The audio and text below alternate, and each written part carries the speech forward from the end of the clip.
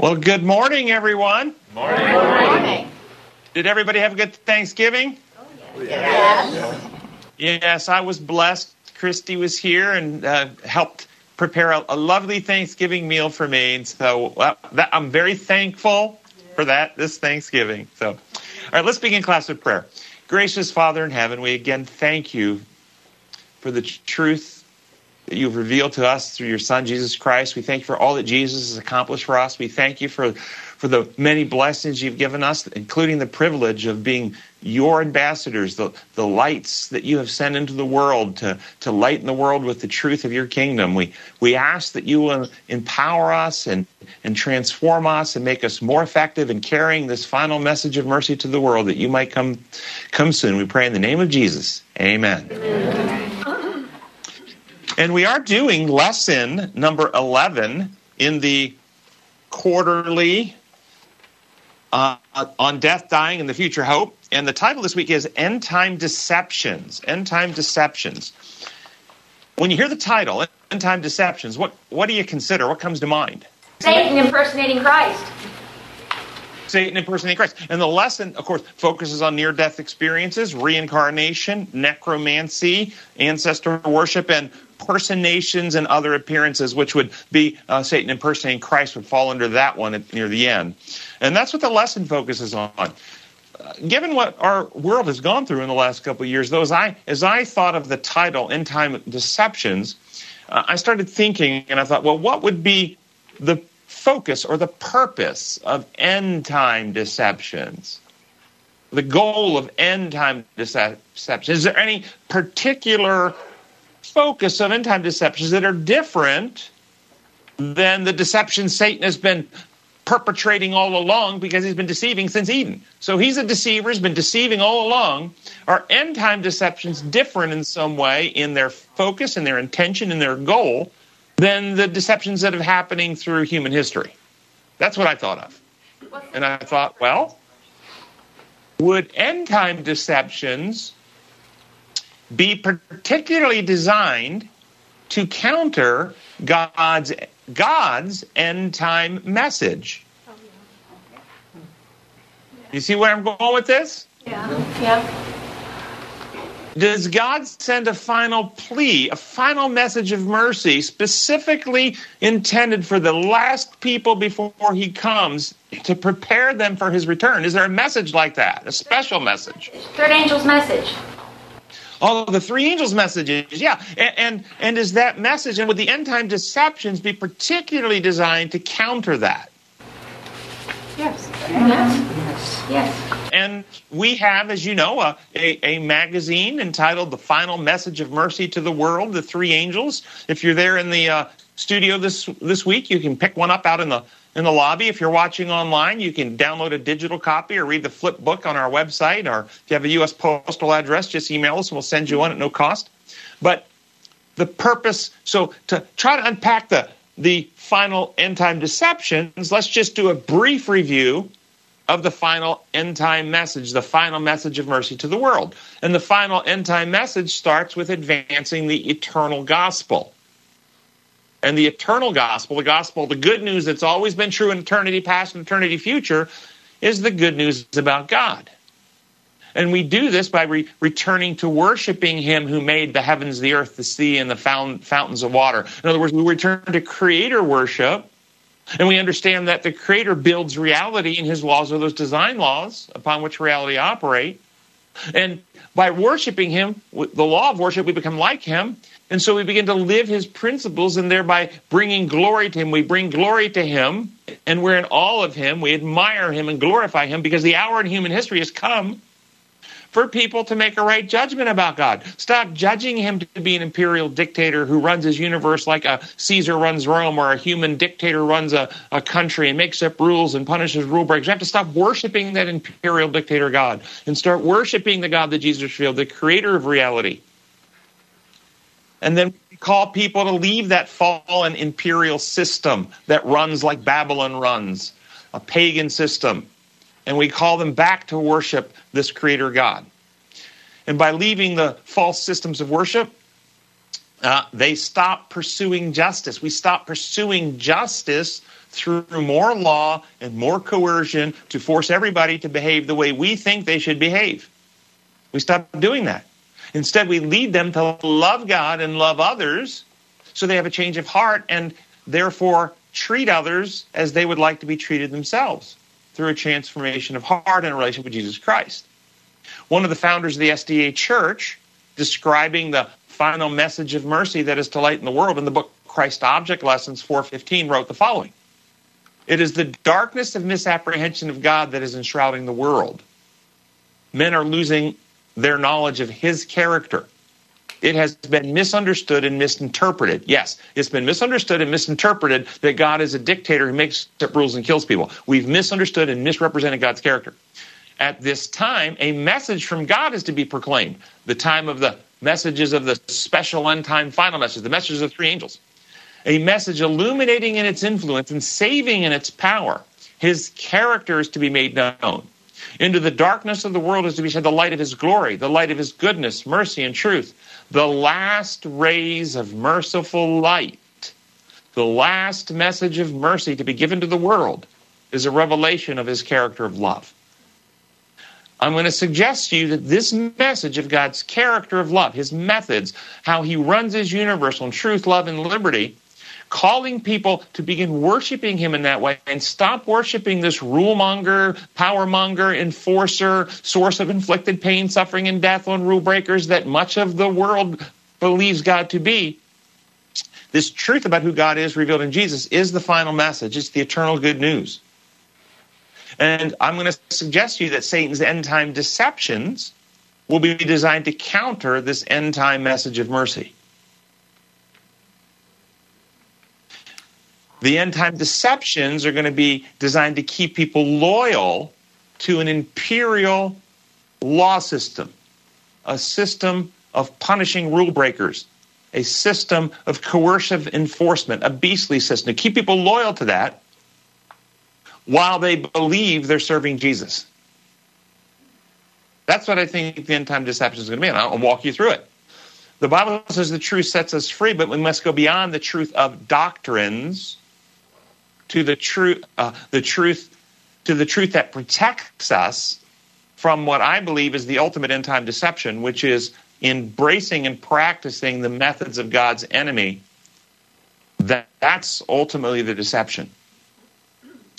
And how does Satan trick people to think they're worshiping Jesus and advancing even Bible true doctrines while they're still Christ's enemy? And you remember Christ said that they'll come to him in the end of time and said, "Lord, we did all this in your name, cast out demons, perform miracles," and so forth. And he says, "Get ye hence, ye workers of iniquity, I never knew you." How is it possible for these people to be thinking they're advancing doctrinal Bible truths while they're actually working for Satan?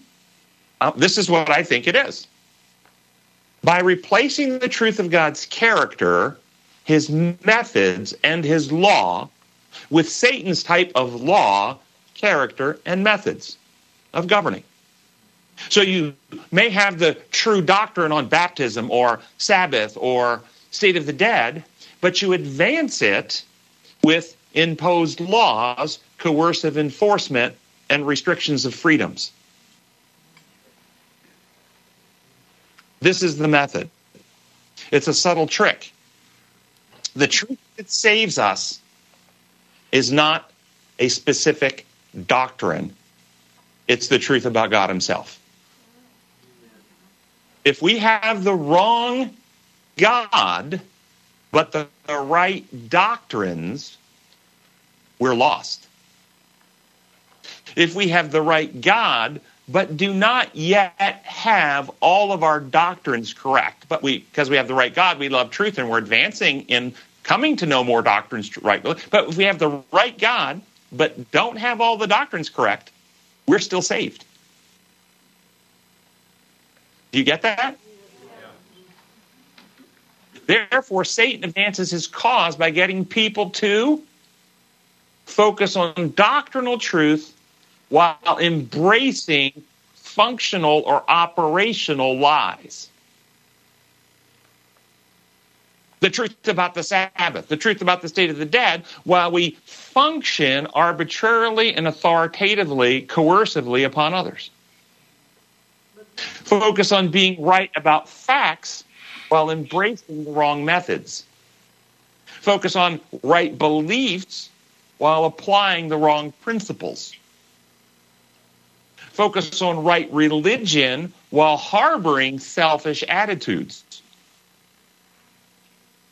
Focus on right fundamental beliefs or creeds while developing satanic character. Focus on advancing the so-called right doctrinal beliefs and religious observations through the methods of the world, imposed law, imposed penalty, coercive pressure, as means of pursuing justice. Satan experienced great success in this method 2,000 years ago when he was able to deceive the religious leaders of God's church, the Jewish nation, into rejecting the Messiah that they had been waiting their entire existence to receive. How did he do this? Satan didn't achieve his goal of getting them to reject Christ by getting them to reject the Bible or reject God as creator or reject the Sabbath day or the sanctuary or tithing or the dietary principles that they were taught to live by. He didn't get them to reject the doctrines, did he? No. It wasn't they did not have the wrong list of fundamental beliefs. They had the wrong God, the wrong methods, the wrong principles. They did not embrace design law, and they set all of their doctrines in a human law construct. Rules to be kept, behaviors that you get demerits for, punishments as justice. This is what they set. And they set it all in this human law setting and came to view God as authoritarian, dictatorial, punishing, unforgiving, and severe. A God who required some type of sacrifice, like animal sacrifice. They viewed the use of law and punishment as a way to achieve justice, and so they used external force to coerce people, even killing the innocent, to advance their cause. This is John chapter 11, verses 49 to 50.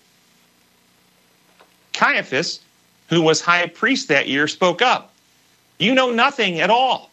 You do not realize that it is better for you that one man die for the people than that the whole nation perish. Caiaphas argued, it's better to kill an innocent to save the nation. We have people to protect. We can't let this man go free if we want to save our institutions and thereby advance God's cause and save lives. It's right to do this. We've got lives to save. We have seen the same ungodly and evil methods in operation over the past 2 years around the world. People being seduced into using coercion to advance a cause they view as just.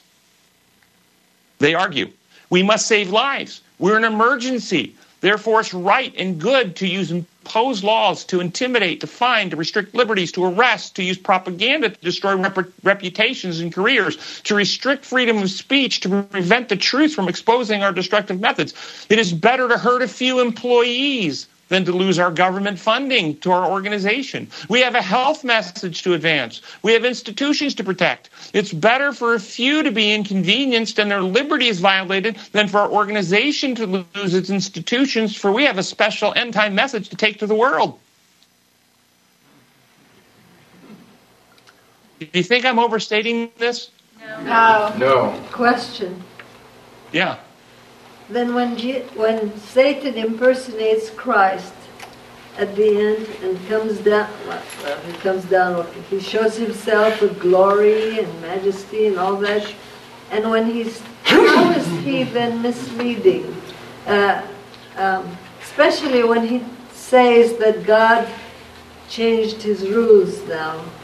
I think he would declare that Saturday is changed to Sunday or something like that. I mean, that's doctrinal. He's going to come down. So that's one possibility that has not yet occurred, and it very well may not happen. It may happen. It very well may not happen. He may come back and say, I'm here to save you all because we're in a galactic war. I am your creator. I brought life and terraformed this planet 15,000 years ago. I put human life on this planet, and I had to leave you all here while I went back and fought in a galactic war beyond which you can imagine. And our enemy is coming to this planet to destroy the planet. And I'm here to protect you. But because of the principles we live by, the principles of liberty, I can't use my forces to protect you unless you are agreed as a human race. The whole world needs to come into agreement and want my protection. If you all don't agree, I'll just leave you and the enemy's coming to destroy you. But it's your choice because I respect your freedom. And he'll do various technological and other supernatural sciences to show incredible power. He might show what's happening on other planets that he will make up and appear to be destroyed. And what will the leaders of this world do? And he may go around and heal people of various diseases, showing that he has incredible power. And what will happen? He'll say, and I love you all. And if you guys decide to pass some laws to take away the right to buy or sell, well, that's just discipline, trying to bring everybody to repentance. We want you to recognize me as your creator and your sovereign, and if you do, I can save you. And I want you all to know that when I left here, I instituted a special day to remember me by, and that is the seventh-day Sabbath that the Jewish people and the Adventist people have remembered. And I want you all to begin resting each day each week from Friday sunset to Saturday sunset. But if you don't, well, law and justice requires that lawbreakers be punished. And so as a first step, we will restrict your travel if you don't. And as a second step, we're going to restrict your ability to buy and sell. And as a third step, we're going to put you in prison. And if you won't repent and worship on the seventh-day Sabbath, then I'm going to have to ultimately kill you because sin, the wages of sin is death, and sin requires it. I love you too much. I don't want to do that, so please worship on the Sabbath and worship me. Do you really think that Satan cares that you worship on the Sabbath if you, like the Jews 2,000 years ago, hate Jesus and worship him? No. Wow. So this is the deception, folks. It is not the specific doctrine. The doctrine, he may very well embrace the Sabbath and promote it. But the methods he will use to promote it will be the methods of force, coercion, and inflicted punishment as lawbreaking. And many Adventists who believe that God works that way will embrace this false God because he's promoting the right doctrine using the methods they think God uses. Well, yes, God must punish sinners. God must punish. And he's being gracious. He's given lots of discipline, giving time to repent, but they won't. Those of us who understand God does not work this way will not buy into this. So back to this idea of methods. How many millions of faithful people around the world have embraced these satanic methods of treating others because they have trusted their church leadership or they trusted their government to tell them that this is the right thing to do? How many families have been split and damaged in the last 2 years? I've heard horror stories of families torn apart over the last 2 years because of fear. Fear which inflames selfishness. And then when we're selfish, it justifies the use of satanic methods, coercive pressure, control on others to make us feel safe. Over the last 2 years, as the world has applied these methods of force, coercion, restrictions of liberties, as families have allowed fear to dominate them, what has been the result? Have we reaped more love in the world? Have we become a people more like Jesus in character? Has the fellowship of family and friends grown closer during this crisis? Have we pressed together, supporting each other, recognizing the differences of our individualities, and leaving others free to make their own decisions as they deem as best as God leads in their life in these decisions? Or do we divide? Have millions, billions been duped to believe this is life and death? And those who won't do what the government says, they're our enemies. They're fools. They're evil. They're trying to kill the good people who comply. And it's right, if they won't comply, to punish them, to fire them from their jobs, to fine them, to imprison them, to make them stay on confinement in their houses. It's right. Do we recognize this as part of Satan's end-time deception? His way of implanting his methods into hearts and minds, of getting people to believe it is actually right to treat other people like this, as long as it's for a good cause, to save lives, or perhaps protect the planet, or some other good cause. Some might counter me and say, wait a second, hold on, we're not doctors, we're not scientists. How are we to know that this wasn't the right thing to do? We can't read that literature, it was all confusing to us. Aren't we supposed to follow the healthcare leaders and our doctors when they tell us to do this stuff? I'm going to tell you, how are you to know? Because what just happened to the world was not about the science. It was about the methods being employed and how we treat others. Let me finish this point, and then I'll take the question. Yeah. Even if people didn't have access to the science or couldn't understand it, every single reasoning person was capable of discerning the methods being employed. Restrictions of liberty to travel, assemble, worship, speech, visit family, coercion, closure of business, terminating jobs, arrests, fines, loss of licenses, accusations, vilification, propaganda, and lies of all kinds that were told. Any reasoning person could have seen those methods and recognized when you have truth, you don't need to use those. Yeah, Mark, you had a question, or somebody else? I was just going to add to your argument about the methods that Satan uses, and even regarding the Sabbath. I think I shared this with you a number of years ago, but this is in the Bible commentary, Ellen White quote. It says, but the conscience should not be compelled even for the observance of the genuine Sabbath, for God will accept only willing service. I think that's an important point, even as Adventists, to understand how we present the gospel. It should be one that invites people to understand the value of the Sabbath and not to be compelled upon and forced. And do you all agree with that? Yes. And did she say, read that quote again, please, Mark? But the conscience should not be compelled even for the observance of the genuine Sabbath. For God will accept. Did she say the conscience should not be compelled by humans? Only God has the right to compel the conscience. Did she say that? No. Do you understand that many Adventist leaders believe that statement applies to human coercion against humans, but doesn't apply to God's coercion of humans? That it is righteous for God to use force and threat to coerce us, and if we don't agree, it's righteous for him to use power to torture and kill us, which is coercion. Many Adventist leaders believe that because they believe God's law functions like human law, and they believe the Sabbath is just a made-up rule, an arbitrary test of obedience to see who you'll be loyal to. And if you won't be loyal, then justice requires that the lawgiver punish lawbreakers. But the author who wrote that understood you cannot get love by coercing and threatening people who don't love you. You only get more rebellion. It only spreads Satan's kingdom to use those methods. God will not use them. It's truth, love, and freedom. These other methods that we've seen used the last couple of years, again, it wasn't about the science. It was about implanting these evil methods into the hearts and minds of people. And any reasoning person can see those methods. They're not from God. They're from God's enemy. So why did so many collude? Why did so many Christian leaders collude? Not all did, but many did. Why did they do it? 1, because they were afraid. They were actually afraid.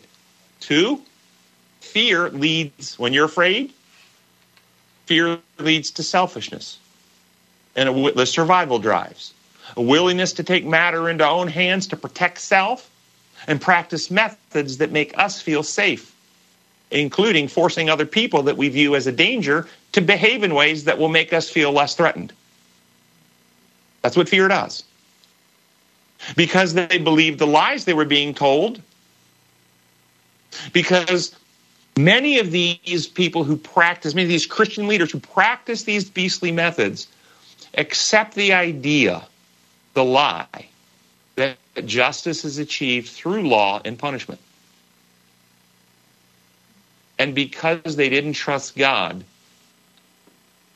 with the outcomes of choosing to live his methods, that's why they felt they needed to take into their own hands. They didn't trust God to protect their institutions' finances. They were afraid that if they stood up against the government for their employees, that their government funding would be cut off.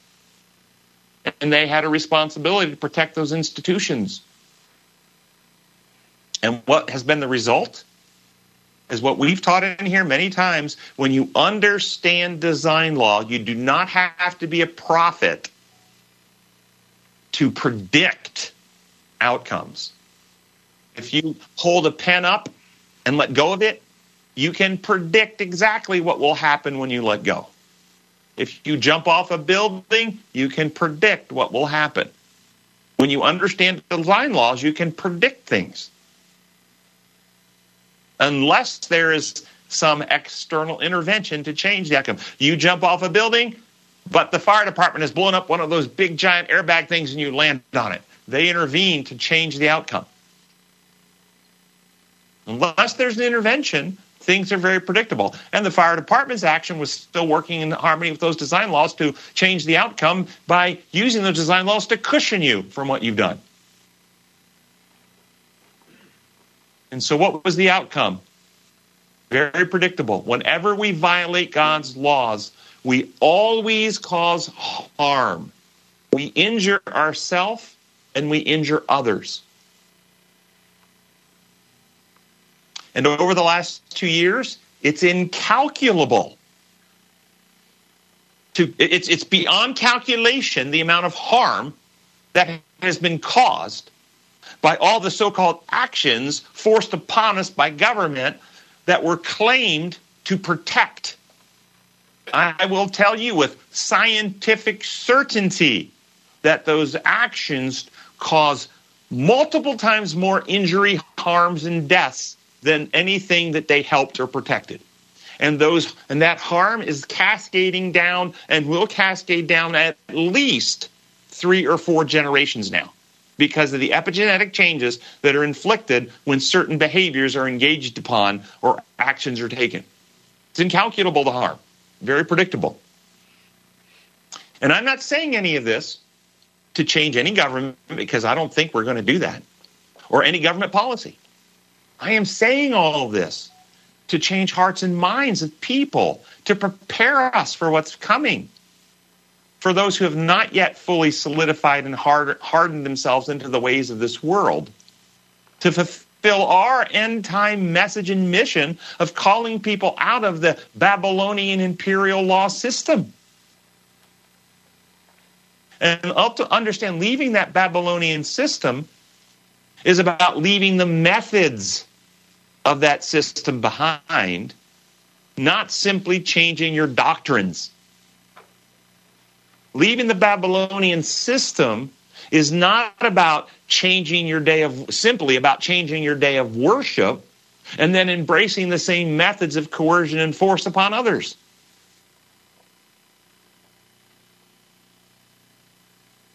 We cannot win God's cause using Satan's methods. We cannot do it. So as we approach the end time, we must look beyond the specific doctrines and beliefs to the methods, characters, and principles of God and make decisions in harmony with God's way of doing things. Let me say this very clearly. The saved will not be a group of people who know all things. The saved will not be a group of people who believe every text of Scripture in exactly the same way. The saved will not be a group of people free from every misunderstanding or false idea. The saved will be those who, and I'm going to give a long list. Here's the identifiers of the saved: who know God and Jesus Christ whom thou hast sent. John 17:3. This is life eternal, that they might know you, the only true God, and Jesus Christ now sent. The saved are those who have God's law of truth, love, and liberty written upon their hearts as the primary motive of action. Hebrews 8:10. Who love the truth and are willing to grow in the truth as soon as they can comprehend it. John 8:32, 1 Corinthians 13:6, 2 Corinthians 2:10. Who love God with all their heart, mind, soul, and strength. Matthew 22:37.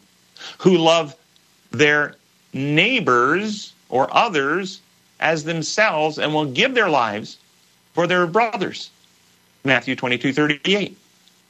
Who refuse to use the methods of coercion upon other person's conscience. Romans 14:5, Ephesians 4:15. Who practice the methods of God in governance of self. Galatians 5:23. And who trust God with how things turn out. Romans 1:17. Understand, when it came to this last 2 years and a specific medical treatment, there were people of God on God's team and on God's side, on both sides of whether that treatment should be used. The righteous of God on the side of using the treatment presented their reasons for it in love and left others free to decide for themselves. The beastly were not willing to leave others free and used external force and coercion to advance what they thought was right. It's not really about whether that treatment was the right treatment or not. It's about the methods we use.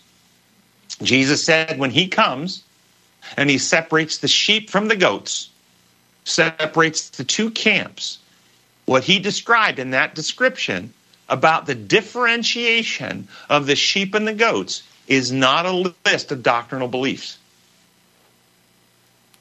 It is how we treat others. As you have done it unto the least of these, you have done it unto me. This is what separates them. Why? Hear this very clearly. Because the methods we choose to apply to ourselves in how we treat other people determines what law gets written upon our hearts and minds.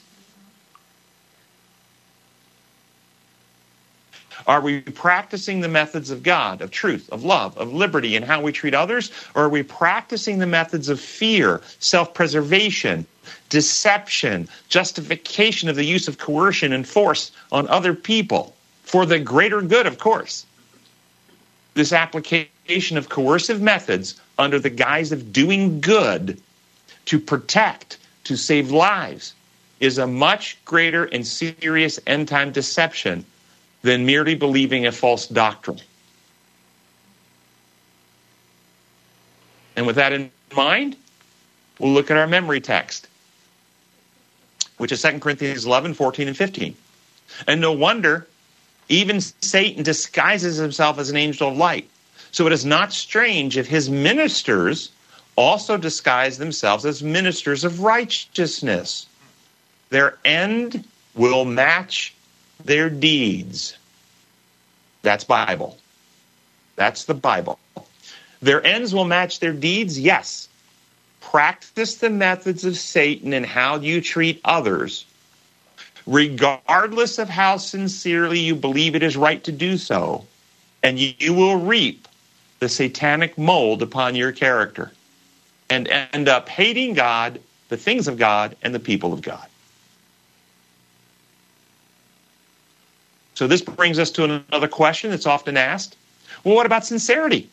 Won't those who sincerely believe the wrong thing, but with an honest heart, still be saved?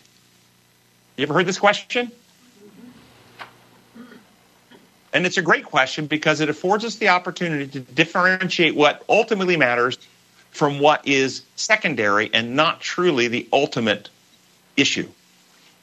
See, if one sincerely believes something wrong about a fact or a particular doctrine, such as method of baptism, sprinkling versus immersion, or how one performs communion, or whether, in fact, you need to wash feet before communion or not. if one sincerely believes something wrong about those things, it really doesn't matter as long as they practice the right methods in how they live their life. Truth, love, freedom, and trust God. Conversely, if they believe the right thing about those specific doctrines, and pick one, it doesn't really matter, but they practice the methods of God's enemy upon others, coercion, force, intimidation, pressure. It doesn't matter that they have the right Sabbath if they just crucified the Lord of the Sabbath and want him down by Friday sunset to keep it.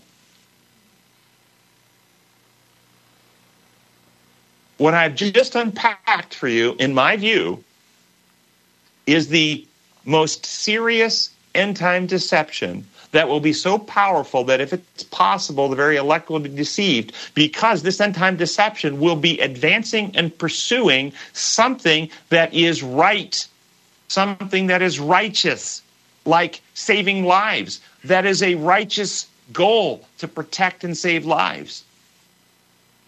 Or bringing people to Jesus, as in the Dark Ages, it was so called, we got to save souls. The goal was a righteous goal. The methods were the methods of God's enemy. Caiaphas' statement, it's better for one to die to save the nation and save the people. That's what he said. His goal, to save the nation and the people, good goal. What method? Kill an innocent person to achieve it. Bad method. This is the deception that's coming upon the world. And people will identify with some goal that they recognize and they value and they want to achieve, and they won't recognize the dangerous and destructive methods being employed. Why won't they recognize it? Because they worship a God who they believe uses those methods. Impose law, impose punishment. God must kill the wicked in the end. Therefore, it's right to do it. Yes, hand.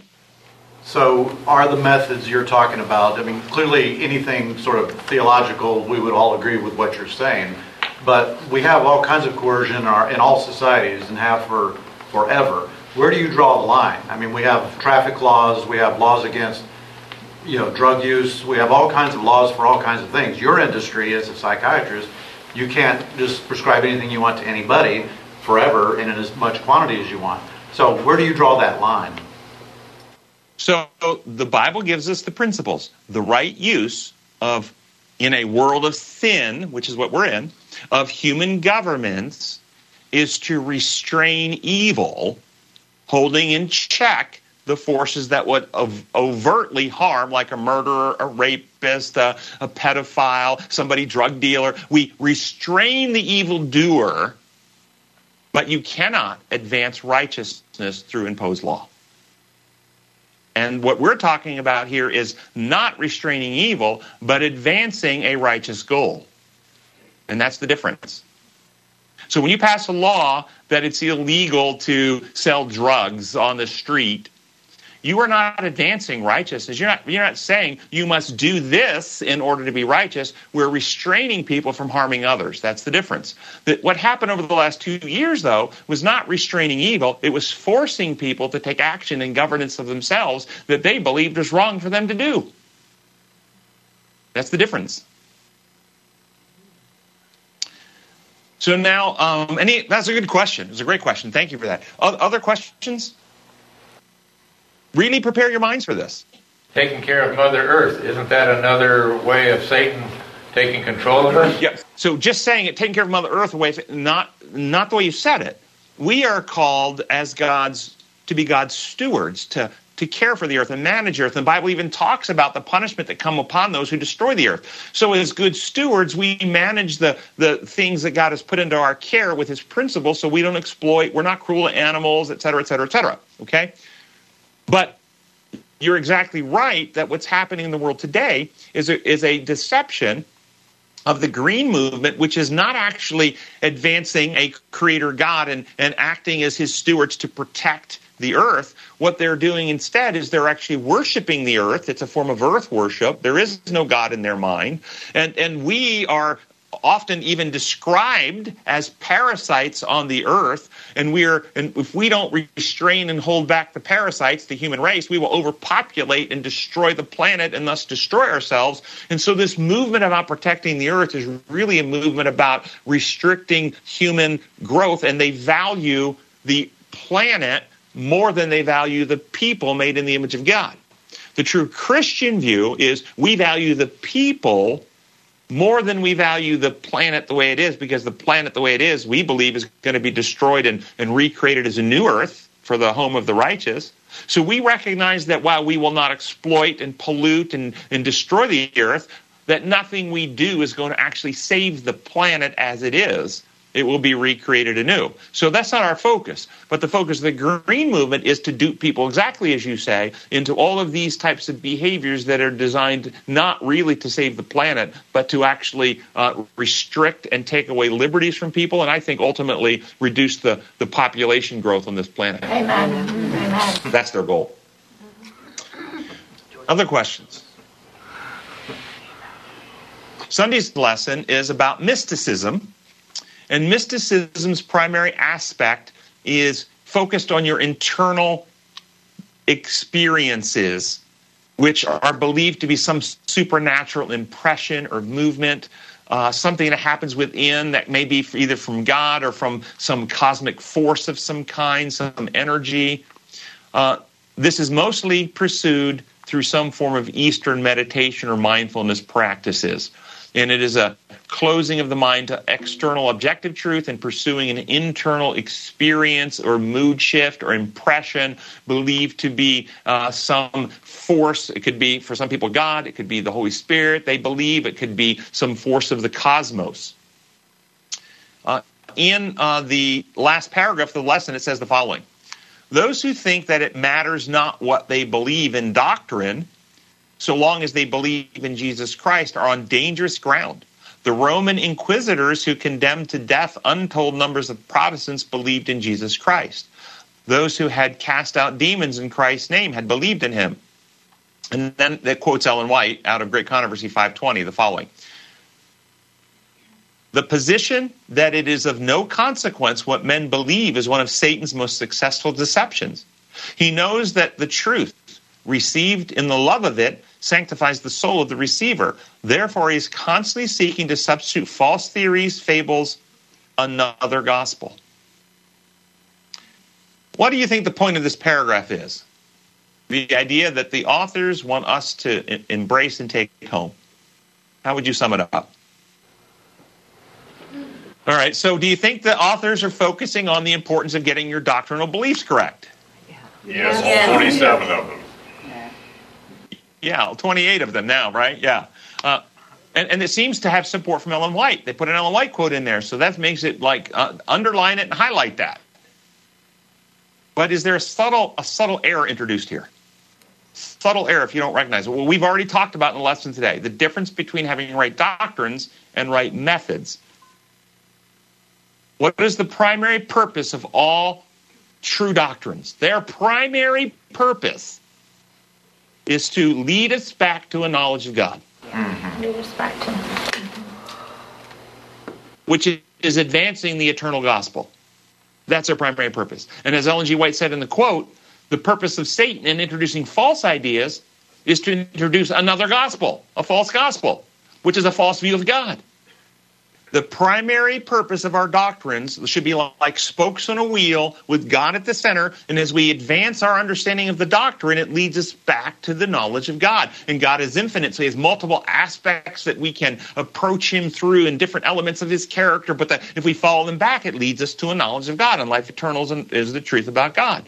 But if you take the 28 fundamental beliefs and you disconnect them from the truth about God, the truth about his design law, how he creates reality to operate, and you substitute and stick in Roman law, and you connect your right doctrines to Roman law, imposed punishments, you can have the right state of the dead. You can have the right Sabbath day. You can have the right food doctrinal teachings of food and so forth. But if you have an imposed lawgiver who imposes punishments, then all your doctrines are leading people away from God.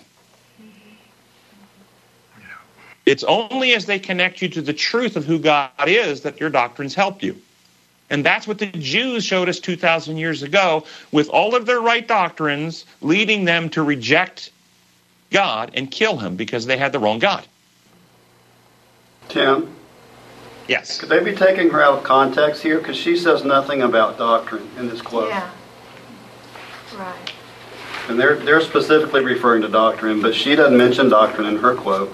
And you've talked how important it is, about what you believe. You become what you believe. Right, and about the truth. And doctrine means teaching, and so the things we teach are supposed to be true. So they're connecting it through the idea that it is through truth, and the truth sets us free, and that our doctrines are supposed to be true, and therefore we have to have true doctrine, so it matters what we... They're making a connection, but you're right, she doesn't say anything about doctrines. That's a good point.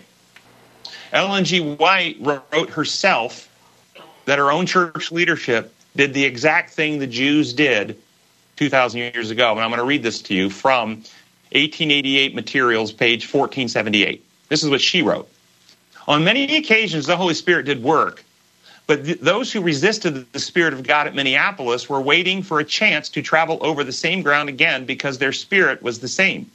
Afterward, when they had evidence heaped upon evidence, some were convicted, but those who were not softened and subdued by the Holy Spirit's working, put their own interpretation upon every manifestation of the grace of God, and they have lost much. They pronounced in their heart and soul and words that this manifestation of the Holy Spirit was fanaticism and delusion. They stood like a rock, the waves of mercy flowing upon and around them, but beaten back by their hard and wicked hearts, which resisted the Holy Spirit's working. Had this been received, it would have made them wise unto salvation, holier men, prepared to do the work God had with sanctified abilities. But all the universe of heaven witnessed the disgraceful treatment of Jesus Christ, represented by the Holy Spirit. Had Christ been before them, they would have treated him in a manner similar to that in which the Jews treated Christ. Wow. That's the church leadership in 1888. And in 1888, I want you to get your mind around this. What doctrines did the leadership of the SDA Church have wrong? Did they have the wrong Bible, the wrong Sabbath, the wrong state of the dead, the wrong sanctuary, the wrong health message, the wrong tithing practices, the wrong beliefs about creation? They had all the doctrines right. But Ellen White said with right doctrines, they still rejected the Holy Spirit and Jesus Christ. How is that possible? Because it's ultimately not about the right doctrines. It's about the right God and his methods and his eternal design laws. And if you replace the law of God with the Roman imperial law system, you can have the right list of doctrines, but they lead you to the wrong imperial punishing God. And that's what they did. And they embraced and clung to that wrong law. And the two issues were summed up in the two books written by the two leaders of the two sides. Wagner's book was entitled The Gospel in Galatians, whereas the General Conference President, Butler, wrote a book called The Law in Galatians. And that's the sum. The gospel, the good news of God's character of love, the final message of mercy that we read about from Christ Object Lessons earlier, versus the law, the rules, the punishing God. And we're still stuck in the wilderness, devoid of the water of life, waiting for the latter rain, because the organization continues to advance the imposed law concept and of a punishing God, the penal legal model of salvation. Monday's lesson, near-death experiences. Do you recognize the contradiction that these things claim to present? These experiences are presented by some as evidence of consciousness after death. That's how they're presented. Yes or no? Yeah. And for those who have eyes to see and ears to hear and discernment, they expose themselves as false by their own title. They claim to be able to give insight to what happens to somebody in death who are dead, but the events themselves are called near-death experiences. If you're near Canada, are you actually in Canada? these people, get your mind around. This is very key to understanding these experiences. Not one single human being has ever died and come back to tell us their experience of what happened while they were dead. Not one. Death is not understand this. Death is not the transient pausing of the function of one of the body's organs, such as the heart stopping beating for a period of time and then restarting. That is not death. Death is necrosis, cellular decay, and rot. That is death. Until there's cellular decay and rot, death has not yet occurred. That's why in medicine, in the emergency room, if somebody drowns in cold water, like in a winter lake, they're not dead until they're warm and dead. It's a rule. They're not dead until they're warm and dead. If they come in blue, cold, not breathing, you have to warm them up and try to revive them. And if you can't revive them, then ultimately they're dead. But many times, cold and no functioning that you can measure of the heart and so forth, you warm them up, you restart it, they're alive again. Those people hadn't died. A person can donate an organ, such as the heart. That heart can be taken out of the body, put on ice, flown across the country, put in another person's body, it starts beating again. Has that heart died? No, all those cells are alive. They're still living cells. They're not dead. Likewise, the heart can stop beating in a human being and start again. The heart didn't die and that person didn't die. So these near-death experiences can't tell us anything about what's happening in the state of death. What they can tell us is what's happening when a person's various body systems are not functioning normally. That's what they can tell us. Well, when the body systems aren't functioning normally, some people experience this.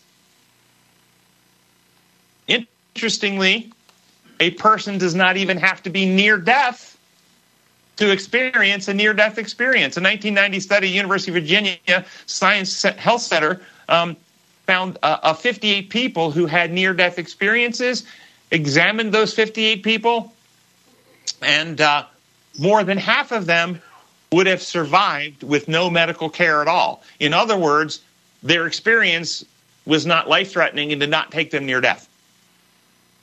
But they had a near-death experience.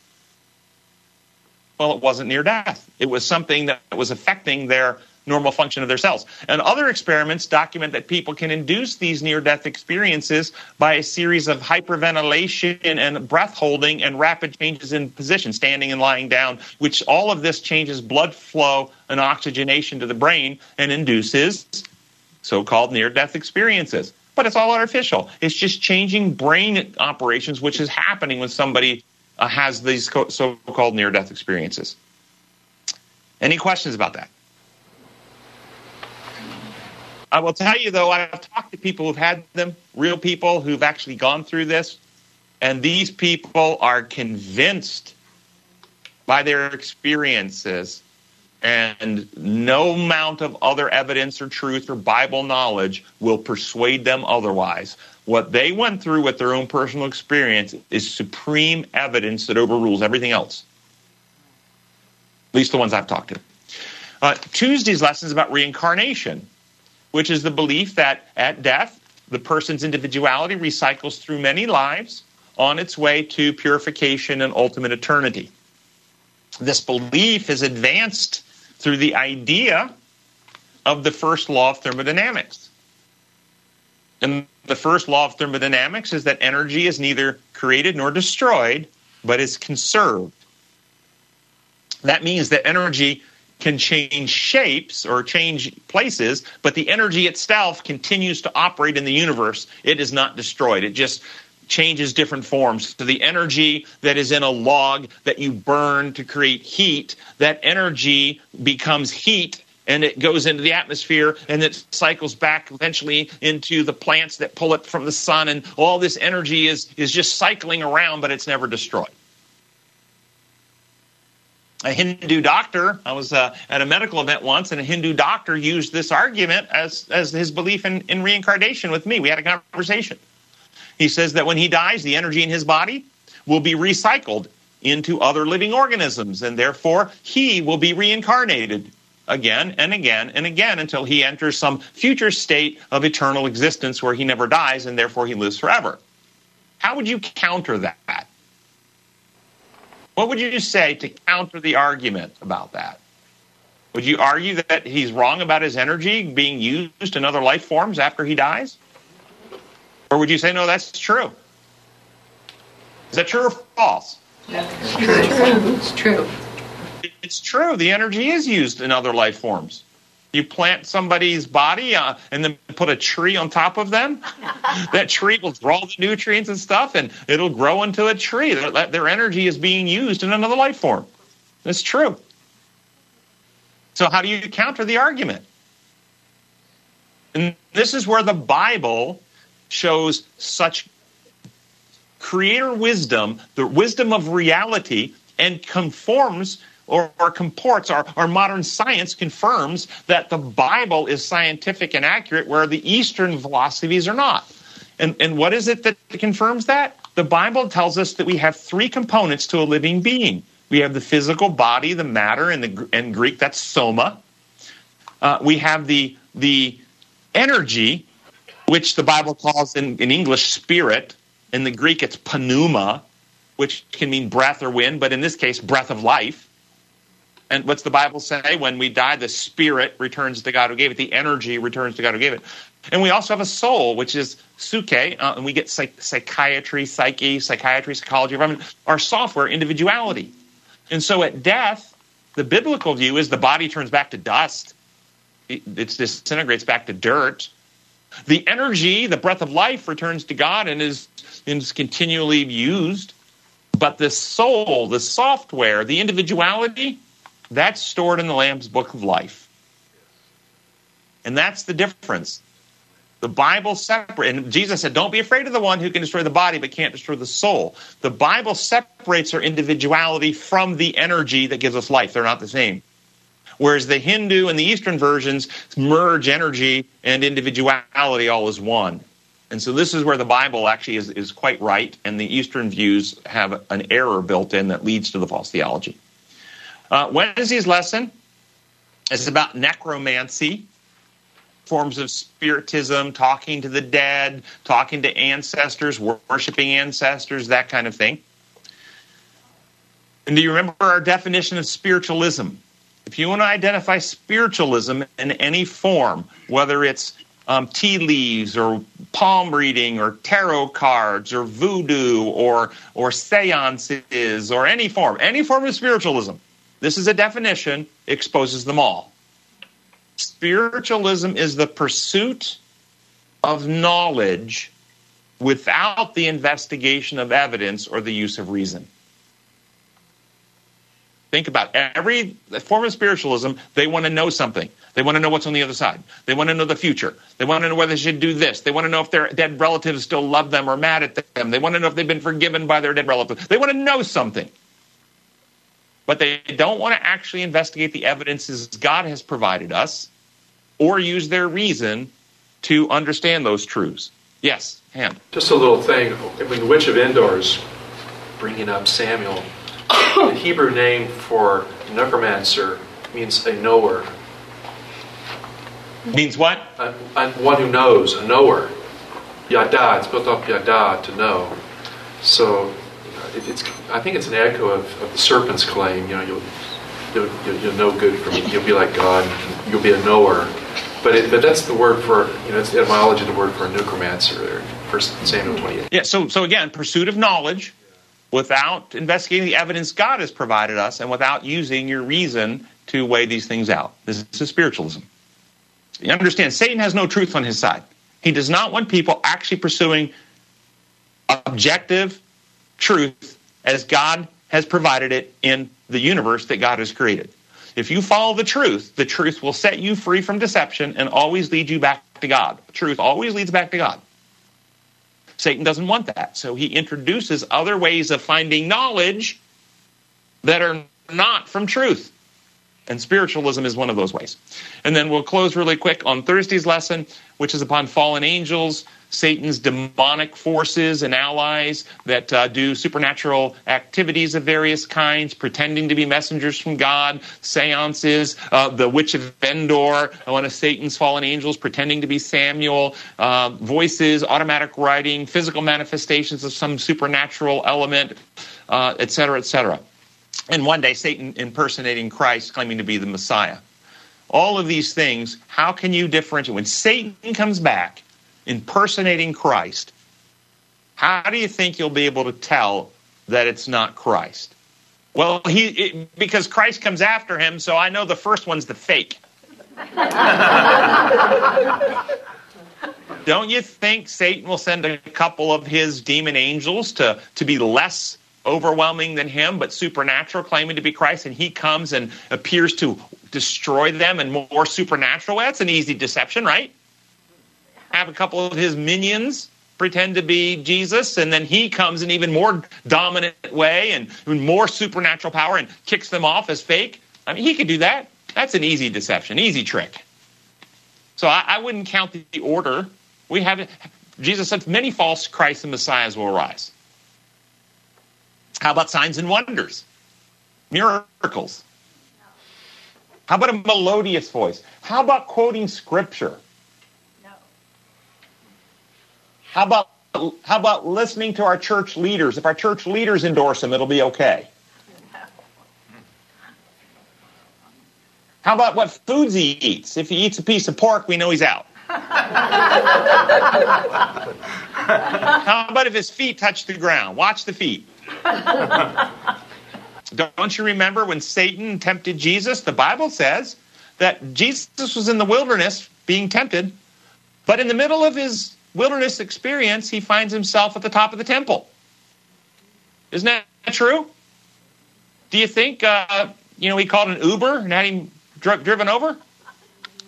Do you think he took Jesus on a hike and put up a ladder and they climbed a scaffolding?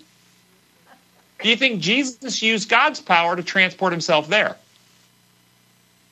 To be tempted. Somehow Satan had the power to teleport Jesus to the temple. Do we believe that to be true? Get your mind around that. If he could teleport Jesus, he can probably also walk on water. He can probably also float over the earth and not necessarily touch the ground. We just don't know. I wouldn't bank on the feet. I wouldn't bank on that. I'll tell you what Satan will not have on his side. He will not have truth. And he will not have the methods of God. He will use his historic methods that he used on Christ, which will, and you can watch the temptations, coming first as an angel of light, speaking words that are designed to trick, but pretend to be interested in welfare. But he will transition. If we don't buy in, if we're not duped, if we don't believe he's the one, we won't listen to his Bible quotes because he's taken them out of context.